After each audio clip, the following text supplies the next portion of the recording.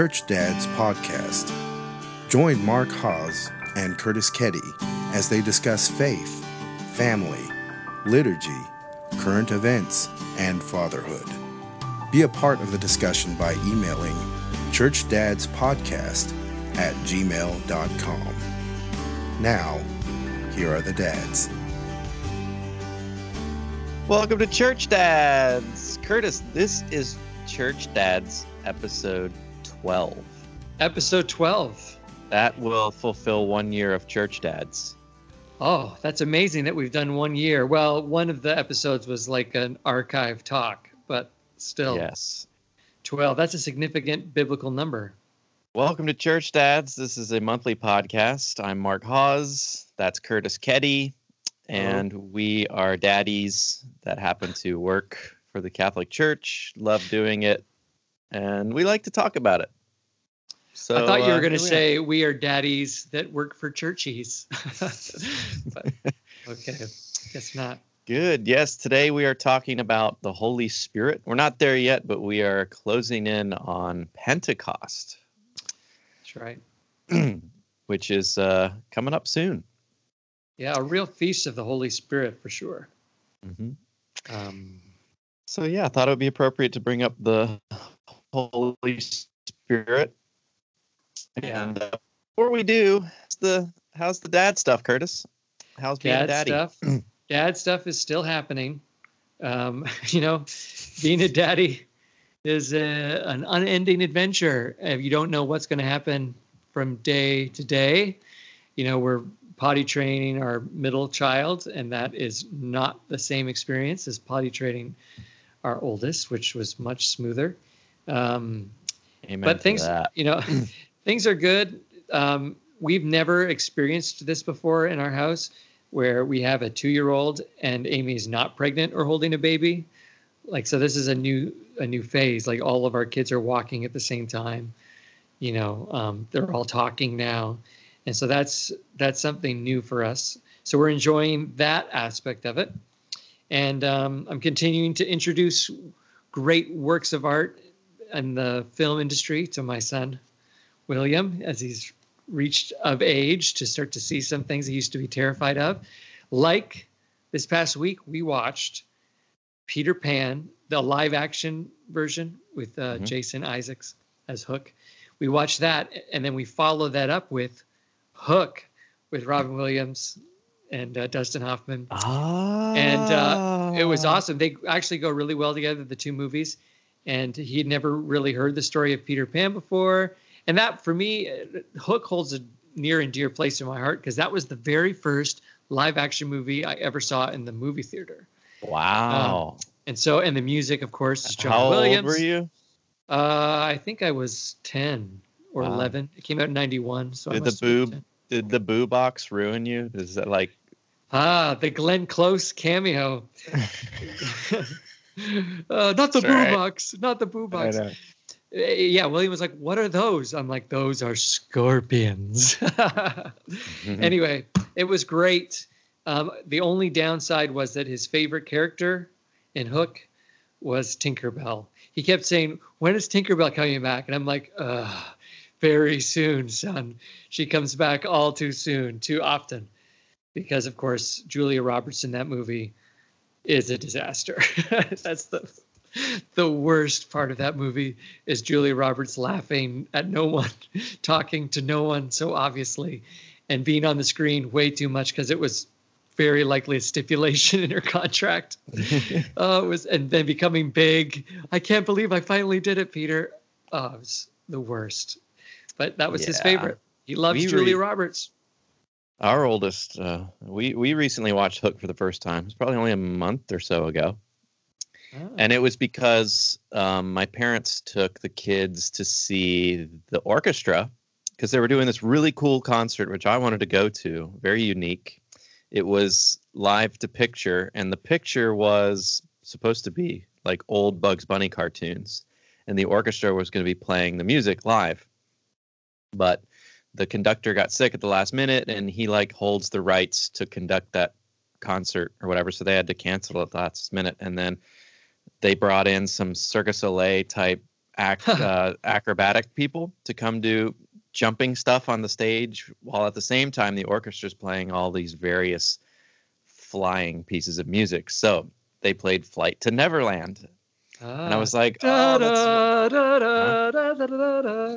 you're right. It's one of my favorites, which the only time I've seen live was actually with you and your lovely wife. We went down to San Diego to a John Williams concert, and they played Flight to Neverland. It was in my element.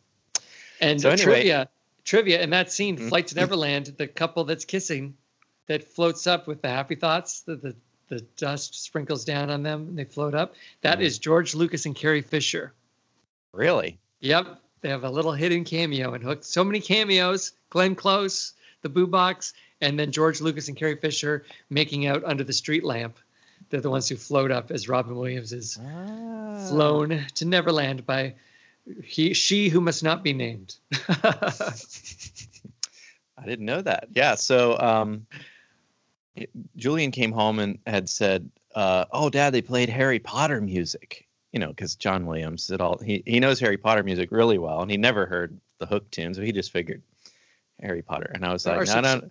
I was like, no, dude, it was Hook. It was Flight to Neverland that they played. And so he started asking about what that is and what's the story with Hook. And I was like, oh, Peter Pan, da-da-da. So I just bought it on Amazon and we watched it and he loved it. And the children were screaming. The children were screaming. Yeah. So many great lines. And we were familiar with already Peter Pan. The kids grew up watching Peter Pan, the Disney animation from like the 70s. Oh, okay. Yep. Which I like a lot. Anyway, so Don't try to stop me this time, Smee. Don't try to stop me this time, Smee. Try to stop me. Stop me. Oh, it's great. I remember, we had like a scale of scandalous material that we were allowed to watch. There was like a acceptable amount of poop in the brownie, as my pastor would say, like that we were allowed to see as kids. But if it ever passed that scale, we'd have to leave the movie theater or walk out or whatever, or turn off the movie. And we measured it by how many times my mom would make this sound. She like sort of like we'd be watching it, and so we would do something, and we just hear my mom go. We go, oh, that's one. And we were pretty much allowed 2 of those sounds. And if something else happened, she'd like look at my dad, and my dad would be like, sorry guys, we got to turn it off. So for Hook, there were only 2 moments of that sound. And it was 2 times that they say the word ass. So first Hook is doing, try to stop me this time, Smee, try to stop me, get off your ass and get over here and try to stop me. Either so here's that sound. And we're like, oh no, please. But then the next time was Julia Roberts is like telling Peter Pan after he kisses her to go save her kids. She's like, go, you silly ass. But that was the only other time. It was like the only 2 times. And I thought it was interesting, though, because that's the 2 meanings of the word ass. One was butt, and the other one was like donkey, you jackass. So I thought they really covered all their bases. Run home, Jack. Could be mothers right now with young kids going. If there are young kids listening to our podcast, that is a really boring house. A really boring house. Anyways, we'll bleep those. We'll bleep that word out when we publicize this, and it'll sound even worse. They'll be like, "What word did he just say?" That's right. Never know. At least for your mother, who's a listener. Good. All right. Well, there's got to be a God door and all of that Peter Pan talk. I don't know, but some way we're going to segue to the Holy Spirit. Oh, there's totally a God door. I don't know if God door. That's a funny way to put it. But the idea of Peter Pan is this longing for childhood. Like this idea of wanting to be a child, but that you cannot stay there forever, because life is the greatest adventure of all. Not staying as a kid and making up games and living that life of innocence, but moving further up and further in to grow up, to mature. And it's, that's suffering, that's death, but that's what we're called to. And in the scripture, it is the Holy Spirit himself who empowers us to say, Abba, Father, who empowers us to grow up in the Son as children of God. So I think, like I said before, every good story is related to the great story, the greatest story ever. And Peter Pan is no different, for sure. There's even death and resurrection in Peter Pan. I do believe in fairies. So there's your God door. Excellent. All right. Well, we'll walk through the door. When we come back, we're going to jump into the Holy Spirit. This is the Church Dads Podcast.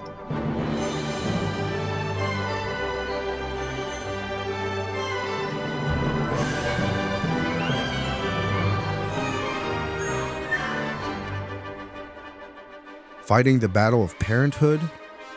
Are you in the trenches of child rearing? Join the Church Dads for a practical perspective, discussion, and encouragement. This is the Church Dads.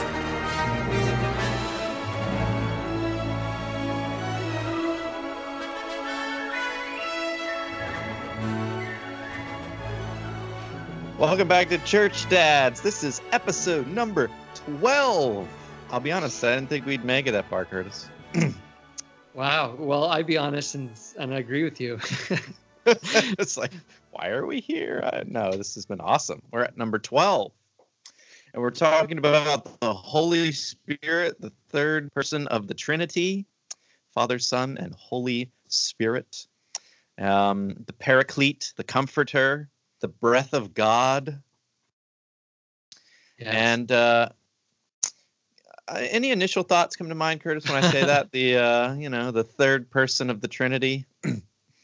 Well, I think that the Holy Trinity which is the central mystery of our faith in Christianity, the central mystery. It is the intimate inner life of God. Like he opens himself up and shares his most intimate reality with us. He did not have to share this with us. And I think when we look at the Holy Trinity, we can easily grasp the concept of a Father and Son. But when it comes to the Holy Spirit, it's a little bit more nebulous, And so for that reason, I feel like people don't talk about the Holy Spirit a lot. And he kind of seems like the third wheel, like the Father, the Son, and, the Holy Spirit, which, we pray, empowered by the Holy Spirit, but we don't really think of the Holy Spirit as a person. I've heard people refer to the Holy Spirit as an it, as some sort of a neutral force. It's like that's the part of the Trinity that's the Star Wars part, the force that binds us, that binds all living things together. But really, that's not what has been revealed to us by Christ. That's not what's taught by the church.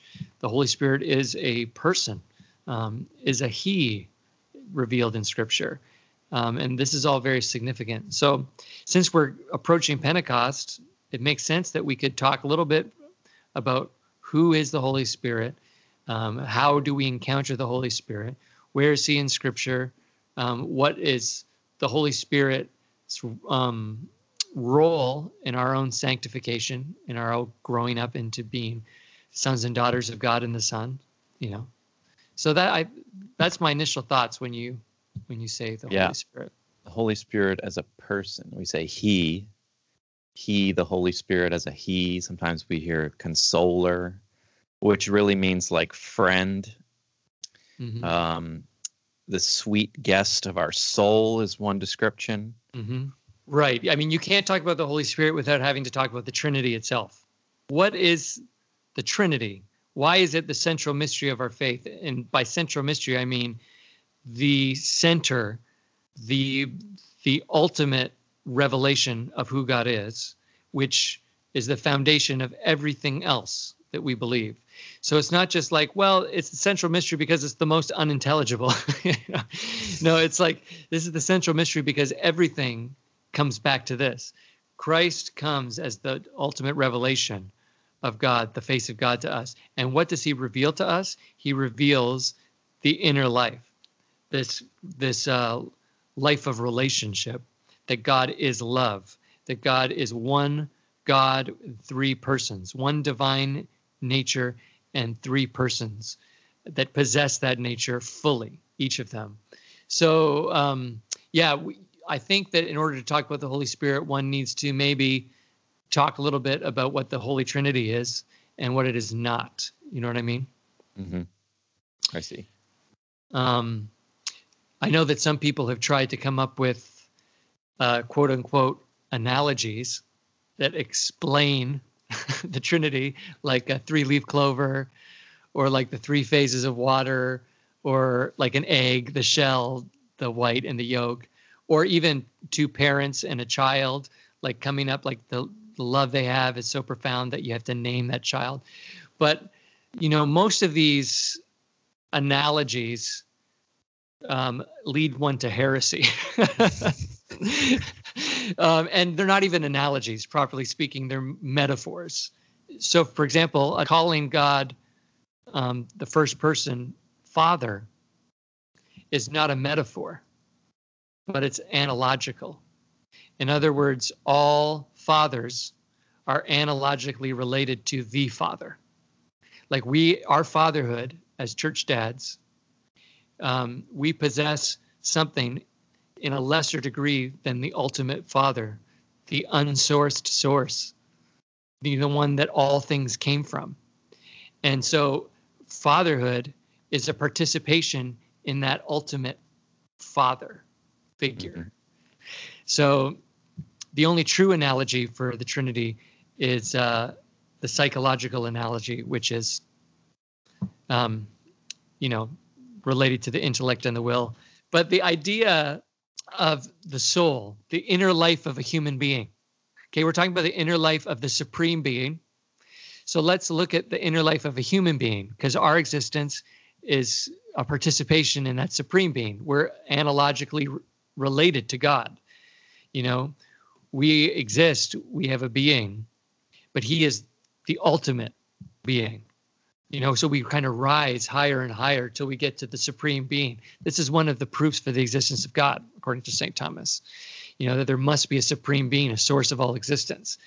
But the human soul is different from an animal soul in the fact that we have an intellect and a will, that we have the ability to reason, and that we have the ability to freely choose. We do not act on instinct. And this is an attribute of the rational soul that we have as human beings. And so if we look at the human soul and the acts of the human soul, of this intellect and the will, we can see, like in a mirror dimly, the processions of the person in God. Like we can see the Holy Trinity, we can see the relationships. Because Father, Son, and Holy Spirit are all relational words. Father, you cannot be a father without having a child. So there must be a child. You cannot be a son without having a father. And spirit literally means breath. You can't have breath without something breathing, Everything relates back to one another. You cannot have a father, a son, or a spirit in a vacuum. So if you look within the human soul and you see the act of the intellect and the act of the will, you see in an analogy, a true analogy, the procession of the Son and of the Spirit, in the Trinity. A human soul, when you look at something, when you have knowledge of an object, you could say that you have apprehended or you have taken that object, the essence of that object. When you look at something, you see a chair, you extract from it, using your intellect, the essence of what a chair is. You see a chair, you recognize it as a chair, not just a specific chair, but you recognize it as a chair. So that anything that is similar to that chair, you would call it a chair. And in your mind, you express it through what's called an inner word. You haven't spoken chair yet. This inner word enables you to identify other objects as chairs, even if they're called by other names. The idea of an inner word that you express in your intellect is the reason translation is possible. The reason somebody who speaks a totally different language can tell me the name for chair, the only reason I grasp that and understand it is because our inner words are exactly the same. So don't think of it as like an English word. It's this, we have looked at that chair, we have apprehended its essence, and now we have this inner word in which we can look at all objects that are chairs and recognize them as such. It's this incredible act of the intellect that is almost instantaneous and that separates us from all other animals on earth. This idea that we can abstract things, take them out of its specific realm and abstract it in our heads and come up with this inner word, that is incredible. So the chair, in essence, has become part of us. Now, no matter where we go, we can recognize chairs because we've abstracted the essence of chairness. Well, that is a dim analogy of what's happening in God. In God, there's only one adequate object, quote, object, worthy of his infinite knowledge, and that's God himself. And in his total self-knowledge, the Father eternally, that means outside of time, generates a word, an inner word, a word that possesses the divine essence completely and is in fact also a person, a perfect image of the Father. So it's not like how I apprehended the image of chairness. He's apprehending himself in his own essence, and that inner word now completely possesses the divine essence. And when I say now and then, and we have to think outside of time, this is eternal. This is perpetual. So we have something like in John 1, in the beginning was the Word, and the Word was with God, and the Word was God.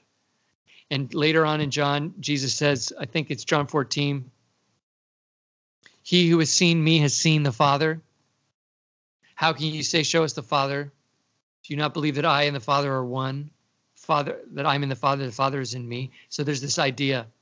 So that is the Son, the eternally sort of generated word of God. Made flesh.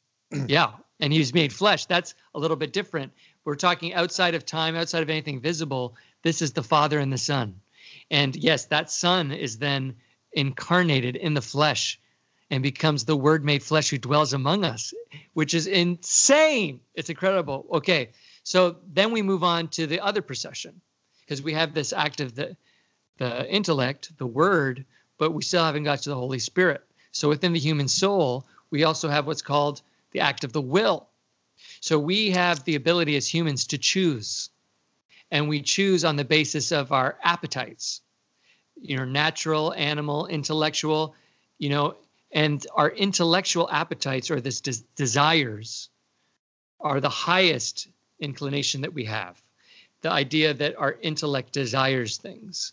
And that's what philosophers refer to as the will, that we're making a choice. It's not just, I desire food. It's like there's this spiritual appetite that I have. And that desire is the will. And the will naturally gravitates toward the good.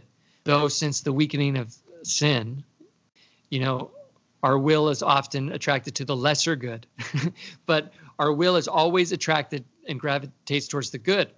And this principle of movement, this movement towards the good, is what love is. That's what we call love. Without love, nothing would act. Nothing would become. Nothing would change, because nothing would seek its good. Love is the root of all action. St. Augustine said, my love is my weight, in terms of weight, like the heaviness. What I love, that's where I'm going to be drawn. Your love is what propels you. So the act of the will is rooted in love. It might be a love of a lesser good, but it is rooted in love. And since love manifests itself outwardly by, you could say, a sigh flowing forth from the heart, by which it moves towards the beloved object, or by the gift which is given and received as a pledge of love, then this sigh of love, this giving of self, that's how that will is manifested. That's how the act of will is manifested in a human. And you think of anything that you love, you are moved towards it. You want to be close to it. And that's love is a principle of action. Okay, so that's a human being. Now, in God, there's only one adequate object worthy of his infinite love, and that's the Word. That inner Word, the infinite self-knowledge that is also a person. And the mutual love that the Father and Son have for one another is so infinite that from it eternally proceeds a third person, the Spirit or breath, sigh, the gift of them both to one another. The Spirit is co-eternal and also then possesses the divine essence completely because it has been poured out in the gift of self from Father and Son. It's the love that is shared between them. And so we look at the human act of the will, and it's a dim analogy of the ultimate reality of this love that is a person, this procession of the Spirit. So in John chapter 3, verse 8, it says, "The wind blows where it wills, and you can hear the sound it makes, but you do not know where it comes from or where it goes. So it was with everyone who is born of the Spirit." And that's the most beautiful image of the Spirit, I think, that you can find in the Scripture. Because when you go outside on a windy afternoon and you look up at the trees in your backyard and you see them moving, do you see the wind? No. You see the trees moving in the wind. And that is what it is like to look at someone who is born of the Spirit. You look at someone's life and you see the Spirit by the movement in the person's life, because the Spirit is all about the will, about movement, about love. And so right there in the very beginning of the very first chapter of the very first book of the Bible, we have this beautiful verse. It says, "God, at the beginning of time, created heaven and earth. Earth was still an empty waste, and darkness hung over the deep, but already over its waters stirred the breath of God." And so sometimes we can think of the Spirit as being like we're living in the age of the Spirit. Finally, we had the mean old father in the Old Testament, and then the Son came, in Jesus Christ, and now we live in the age of the Spirit. But really, it's backwards. It begins with the Spirit, who moves us towards the ultimate revelation of God in the Son, who then leads us to the Father. That's why in the Mass, all of our prayers are directed to the Father through the Son by the power of the Holy Spirit.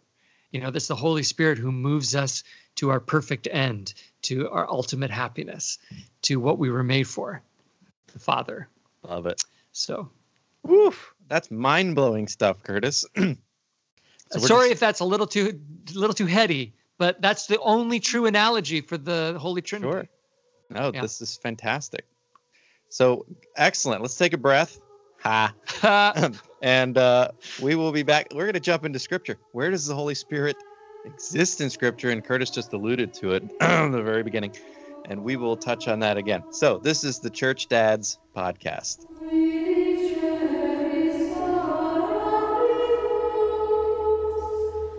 Join the show discussion. Email the dads at churchdadspodcast@gmail.com. Follow the dads at facebook.com/churchdadspodcast. Be a part of a revolution to empower the Christian family. This is the Church Dads Podcast.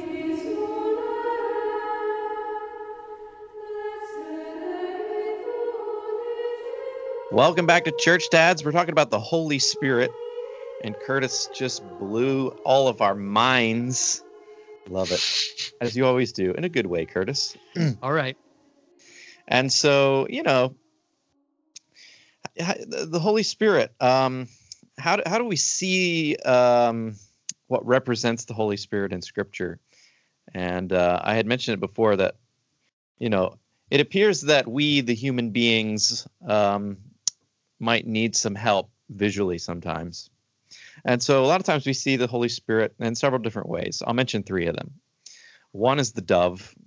Jesus is baptized, and you can look to Matthew chapter 3, right? And he's baptized, and we see the dove. This is my beloved Son, which which interestingly enough, during the what we would call the epiclesis, it's basically during the mass, the priest is calling down from on high, right?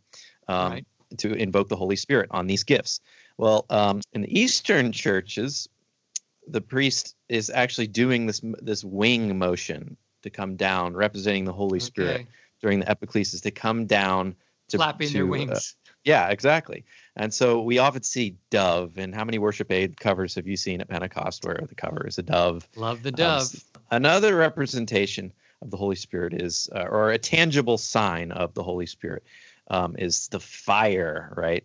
So like maybe fiery tongues, or it's like little tongues of flame. Let's just make sure that. Okay, yes. That's not tongues after eating a bunch of buffalo wings, which would be delicious right now. But and so through the traditions and centuries of the church, they've tried to grab these little flames and represent them physically. So, for instance, at the Pantheon, a lot of times they would, the Pantheon is this massive church in Rome, which used to be of the Romans, and it was eventually baptized by the Catholics, and now it's it's the Pantheon. Well, there's a hole in the very top of the ceiling, right, Curtis? Yes. We've been there, and yes. They will drop rose petals down, and so you can imagine all these little fluttering flames of rose petals. Pentecost. Pentecost. Another interesting. We go to the Maronite liturgy. You'll love this one. At the Easter Vigil, they'll drop fiery coals into the baptismal water. And so, yeah, exactly. So it's like this, a sauna. Yeah, so it's like this fiery or Holy Ghost comes down onto the water to make it holy. It's like they physically do it. Can you imagine? Then you'd get the cloud too, which is another manifestation of the Spirit. In the scriptures, that luminous cloud, a cloud that both gives light and obscures at the same time. Yeah. Ooh, yeah, that would not fly in the Madison Place Elementary Gymnasium where we do our Easter Vigil. Yeah. Oh boy. So yeah, and actually at St. Peter's Basilica, they don't do this anymore. But what they used to do is take little pieces of paper and light them on fire and let them kind of float around. It sounded kind of dangerous to me. I don't think it's done anymore. But anyway, but the water. The Maronite liturgy with the water at the Easter Vigil is really great because it segues to maybe one of the most important tangible signs of the Holy Spirit, which is water. We ourselves were born of water. We're in, at least of a water. We're in the womb. But with baptism, we're reborn of water. And so, yes, you mentioned it in Genesis. What does it say? Genesis chapter 1, verse 2. In the beginning, God created the heavens and the earth. Now the earth was formless and void, and darkness was over the surface of the deep. And the Spirit of God, capitalized there, and the Spirit of God was hovering over the surface of the water. You mentioned this in our baptism episode. So you've got God over water with hovering over the water, right? Mm-hmm. For sure. And so the Spirit is with us now. It is with us. And Adam and Eve, of course, what did they do? Well, they break that covenant. And so God essentially doesn't take water away physically, but the spirit of water is taken away, mostly anyway. And we can read about this in like Psalm 104. It says, "You take back your spirit, and they die, returning to dust from which they came." Right. When you send forth your Spirit, they are created. We're created when God gives us the Spirit, and you renew the face of the earth. So Genesis, we've got God hovering over the water, and God takes that Spirit away. We return to dust. It's as if we die. And so essentially, it's a long span of time now. We're waiting for the Spirit to return to us. And so fast forward to Mary. Mm-hmm. And what does the word Mary mean, Curtis? It comes from Hebrew Miriam. I think there's some debate about what that name means. There is. And okay. And right, because it's no one really knows. But if we go back through tradition, the most interesting translation or representation of the word Mary seems to be like ocean or sea Okay. And we hear this. I see where you're going. And we hear this in hymns like Ave Maristella, Hail, Star of the Sea. Because what is it? Ave, that's Latin for sea or ocean. Okay, so hang with me. We've got Mary and water. We've got a source of natural and supernatural life within her womb. And so then we jump to Luke chapter 1, verse 35, and it says this: the Holy Spirit, capitalized again, the Holy Spirit will come on you, will hover over you almost, will come on you, and the power of the Most High will overshadow you. Yes. It's like God's all-consuming hovering over, not water this time, but water, but the star of the sea. He's hovering over this woman, Mary, which harkens back to Genesis 1. And so now the Holy Spirit unites with water, Mary, to create the most perfect divine human, giving us water back. So it's almost like he's hovering over her as he did back in Genesis. But right. Yes, Ave. So the theme of water. Yes. That's pretty good. Because water, of course, is a principle of life. Mm-hmm. And that's what spirit means, animating or vital principle in man, a vital principle in man or animal, like it's like breath or life, where we get the words like inspire or expire, you breathe out. But then also water has that significance too, of that principle of life, and also death. Water can destroy. So that's very good, Mark. I like those connections that you're making there, about the Spirit hovering over the waters. And then, of course, the dove being over top of Christ at his baptism harkens back to the dove that comes to Noah after the flood. So you have the waters there as well, with the olive branch in its beak, like a sign of peace and reconciliation.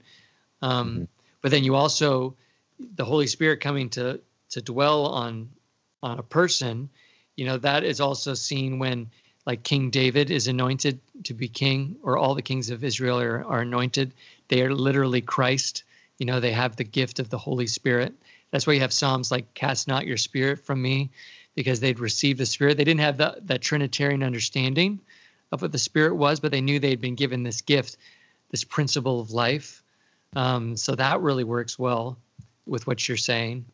And then, of course, the greatest moment in the Old Testament was after the temple was built by Solomon, and the Holy Spirit actually comes and overshadows the Holy of Holies, like the temple, like as at the consecration of this temple. And that exact language is used again, like the tabernacle with Moses, the temple with Solomon, and then Mary, again, the Holy Spirit overshadowing. Who exists as like a tabernacle. That's right. A living ark, a living tabernacle. That's right. Yeah. Of this temple that is destroyed and rebuilt. And wow. So we're seeing like a connection of all of these different things: the anointing, water, fire, cloud, and light, the hand, the finger, the dove, like the seal, like all of these images of the Holy Spirit. And of course, all of these things point to something greater, just like that wind. We see it in the movement, and all of these other things. We see the effects of the Holy Spirit. We rarely glimpse the Holy Spirit himself, because of course the Spirit is invisible. It's not like Jesus, who actually becomes flesh, that we can gaze upon him. The Holy Spirit is invisible. We cannot see him, but we can see his effects, and we can feel his movement.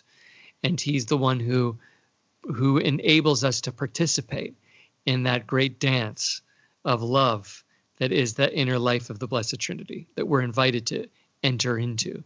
So excellent. This is the Church Dads podcast. We're all consumed in the Holy Spirit right now. And no, go ahead. Well, as the month of June this year, we have this Feast of Pentecost, in which the Spirit is poured out upon the church as a whole. You know, in John chapter 20, the resurrected Lord appears to the 11 disciples, and he breathes on them the Holy Spirit, empowering them to go forth and forgive sins and retain sins. We talked about that in a different episode. Mm-hmm. So the disciples, in a very real sense, had already received the Holy Spirit. But on the Feast of Pentecost, the Holy Spirit is poured out on the whole church, which is about 100 or so people at that time. But I wanted to reflect a little bit on the significance of Pentecost itself in the life of the church, but also beforehand in the Old Testament. Did you know what the original name for Pentecost was? Because Pentecost is the name that Greeks who became Jews called this feast, which literally means 50 days. Pentecost, 50 days. The original name, and you can find this in Deuteronomy, it's one of the great feasts of the Jewish year. Of three, there's 3 feasts where Jews had to make a pilgrimage to Jerusalem to celebrate. This was one of them, and it was called the Feast of Weeks. The Feast of Weeks.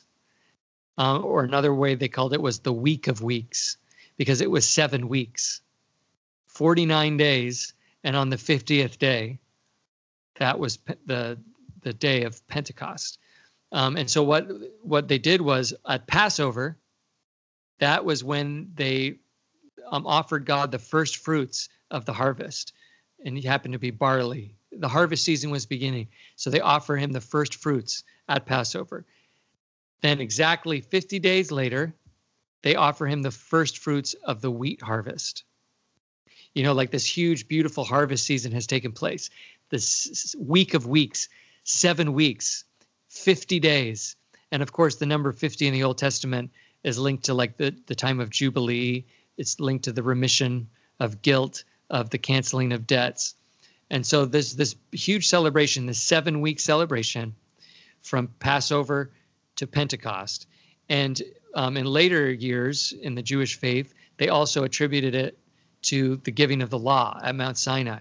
So Passover was when they escaped from Egypt, and then 7 weeks later, they're around Mount Sinai and they received the 10 Commandments. And so they also commemorate the giving of the law. Now, this is incredible because, as you know, Christianity is a fulfillment.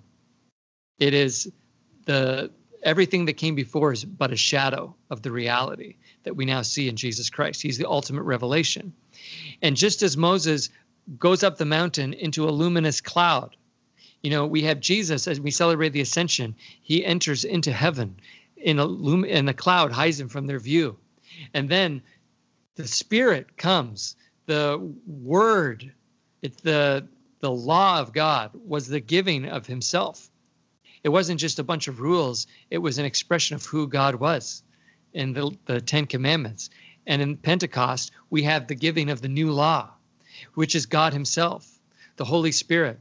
And we have this incredible reversal of the Tower of Babel also, where the people of the earth, and this is, I think, Genesis chapter 11, after the flood, the people of the earth, they want to build this tower all the way to the heavens. They want to be like God. It's the same sin over and over again. And God comes down there and confuses them and scatters them and makes them speak in different languages and scatters them out through the earth.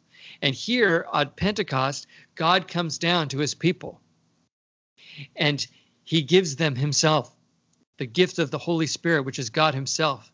And he enables them once again to speak in other languages. But this time it's to reunite all of scattered humanity together into one body, into the church.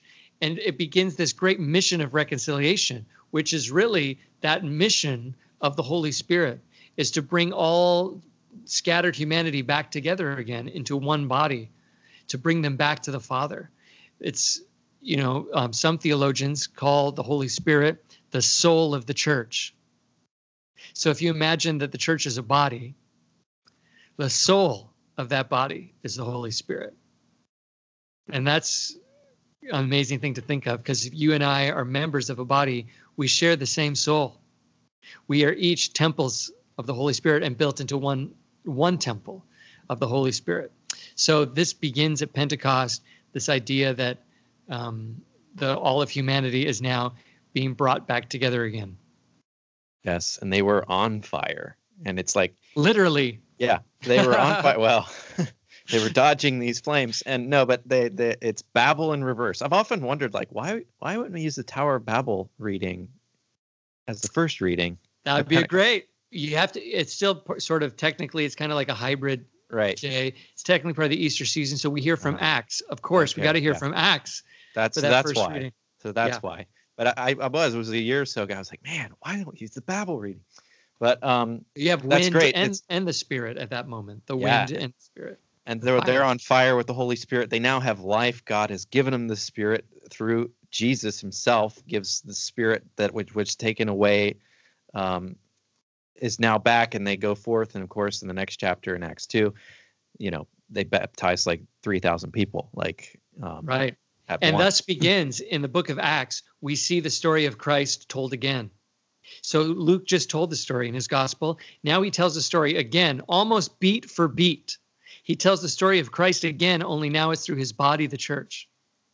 It's quite incredible. When you study the two books parallel with each other, you actually see real parallels. Like Luke is an artist, and he's showing how the story of Christ continues now in the church. The Holy Spirit has now united them into one body, and that body is now going to go on, preach the kingdom, suffer, and be killed, but raise again. Like it's really quite incredible. And of course, we're all invited because we live in that time still. We are part of the story of Christ. It continues in the world, and you mentioned earlier about the sacraments and that epiclesis, the calling down of the Holy Spirit on the bread and the wine in the Mass. But every sacrament has an epiclesis. Each of the 7 sacraments has, because the Holy Spirit is the animating, life-giving principle, is the soul of the church. And sacraments are when we touch the body of Christ, are touched by him, encounter him. And so the Holy Spirit is always bringing us to Christ, who in turn brings us to the Father, and we enter into that divine life. We become partakers of the divine nature. It's mind-blowingly insane, Mark, what we believe. I mean, insane in a good way, but also insane in the sense of, this is insane. Are you kidding me? This is crazy. It's incredible. But if we're not right, we should be committed into a hospital. If we're not right about this, if this is not true, then this is literally insane. But it is true. It's reality itself. Everything has always been pointing to it, So, yeah. It is truth. Truth itself. Truth himself, I should say. Yeah. Fantastic. This is the Church Dads podcast. I hope you've been enjoying the Holy Spirit discussion. Curtis, mind-blowing stuff. Wow. And you could probably do 3 more episodes on the Holy Spirit. Well, wow. Yeah, we could do all of our episodes because we're only speaking right now because we have been filled with the Holy Spirit. It's only by the Spirit that we can say Christ is Lord. So the Holy Spirit is what moves us, is what propels us. The Holy Spirit is the one that brings us to Christ and the Father. The Holy Spirit is the heart and soul of everything that we do. Now, I just wanted to point out, too, that the tongues of flame from Pentecost, you can see them in the church today in the mitres that the bishops wear. Because the little pointy hat that the bishop wears is meant to signify the tongue of flame that appeared over the apostles. So next time you see a bishop, maybe at a confirmation liturgy this month or another liturgy, and you see that mitre on his head, that is supposed to make us think of the gift of the Holy Spirit that rests upon our bishops, that are meant to propel and guide them as they shepherd the church. And we need to pray for them because these are difficult days. So pray for your bishop. Absolutely. Very good. We are the Church Dads. This is the Church Dad podcast, episode 12. Amazing. Yep. So we will reconvene again, and stick Maybe. with us. You never know. Will we start another year? That's right. You never know. How about we skip episode 13 and just go straight to episode 14? Ooh, there you go. All right. Good. All right. Well, this is the Church Dads Podcast. Mr. Ketty. Go home and love your families. Church Dads is a regular podcast hosted by Mark Hawes and Curtis Ketty. Join the discussion by emailing the dads at churchdadspodcast@gmail.com and follow them on Facebook, facebook.com/churchdadspodcast. Want to change the world? Go home and love your family.